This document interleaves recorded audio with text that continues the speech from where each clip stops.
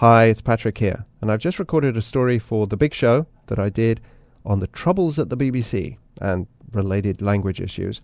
Let's start off with an introduction from The Big Show's Marco Werman. I'm Marco Werman, and this is The World, a co-production of the BBC World Service, PRI, and WGBH Boston. More turmoil today at the BBC. The head of news and her deputy temporarily stepped down, and that's just one day after the BBC's Director General, George Entwistle, resigned. The venerable British broadcaster is dealing with the fallout from two scandals. Both involve sex abuse allegations and flawed journalistic decisions. First, there was a scandal over Jimmy Savile, a revered BBC personality who was alleged to have abused hundreds of children. He died last year. The BBC is under fire for dumping an investigative report into the Savile allegations. Now, the second scandal involves a decision to air another report on the BBC program Newsnight. That report wrongly implicated a retired Conservative politician in child sex abuse. The BBC now admits it made serious editorial mistakes on that front. But the controversies have cast a lingering dark cloud over the news organization. I felt it last week when I was in London reporting from the BBC's headquarters.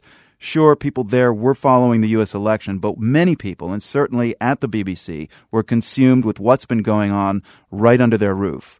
It's been preoccupying people here in our newsroom in Boston as well, like the world's Patrick Cox, who grew up in the UK. First things first. Well, you just heard it. The World is a co-production of three organizations, one of which is the BBC. So a BBC scandal is also a scandal for us. Now, I've never worked directly for the BBC, but my connection to the Beeb is decades long and quite intimate.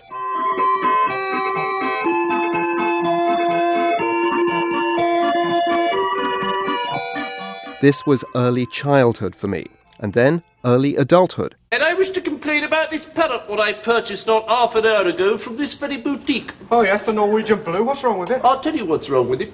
It's dead, that's what's wrong with it. Growing up with a broadcaster like that made me very fond of it, and I was happy to pay an annual license fee, as all Brits do, to fund the BBC. As for the news, I trusted it. There were, of course, times when I found a program pointless or a piece of news biased. I never liked Jimmy Savile shows. But at the end of each weekday, I felt the need to watch Newsnight. It was a bit like Ted Koppel's Nightline. Smart, unflinchingly courageous in the face of authority, trustworthy. That's why so many British people now feel so betrayed. You can hear it in the voice of this man interviewed at a village hall gathering. It must be a national institution you can feel proud of. But the way they've behaved recently is certainly not conducive to even people wanting to pay their licence fee. It's almost criminal the way they've behaved.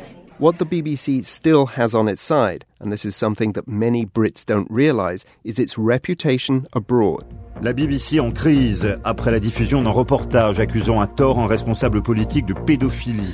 BBC की news director Helen Boden और deputy news director. Когда Джордж Энтвисл сказал, что нам нужно уйти.任 BBC 总裁仅54天的恩特维斯。 These are all BBC programs in other languages reporting today on the BBC's troubles. As strange as it may seem inside Britain, people in Nigeria or Myanmar don't really care about scandals involving Jimmy Savile or a former advisor to Margaret Thatcher. I realized that a few years ago when I was reporting in Bangladesh. Millions of Bangladeshis listen to BBC news programs. One person after another told me why. The BBC's was the only news that they could trust during the country's war of independence.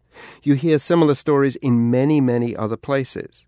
At a time when news organizations are rarely trusted, the BBC still is in most of the world. The work that's done by the BBC is unquestionably, it's the greatest broadcasting organisation in the world and remains that. What it has is a crisis of management of its own making. This is veteran BBC anchor David Dimbleby.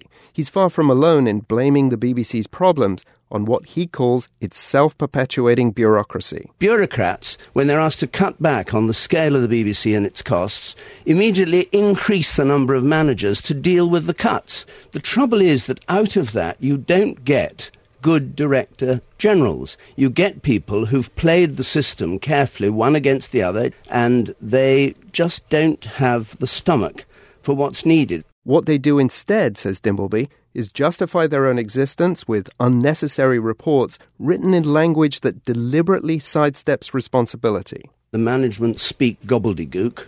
Any editor, any head of a department spends their lives filling in forms, answer questions about things that are really not necessary, using a language that's so arcane about platforms and genres. And other ways of placing more value on how a news story is consumed and less on what it actually says. Understandably, today, things may be a bit seat of the pants in the BBC's corridors of power. But if ever there were an example of the loss of respect for the BBC, it came in an interview today. It was on Sky News, a generally less trusted private news organisation. The BBC's interim Director General Tim Davie was asked where the buck stopped when it came to news accuracy.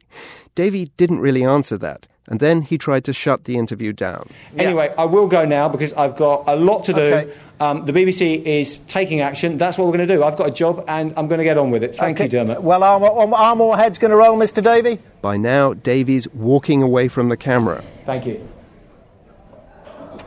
Well, there we are. Tim Davie ending his interview there with Sky News. Bet he wouldn't do that to the BBC. Tim Davie there. Now, Sky News is a fierce competitor, but for those who think of the BBC as arrogant, as out of touch, and now as untrustworthy, that live TV moment may have spoken volumes. For The World, I'm Patrick Cox. Okay, see you at the World in Words page on Facebook, also on Twitter, where I tweet at Patrick Cox, Patricox, also at theworld.org/language. Bye for now.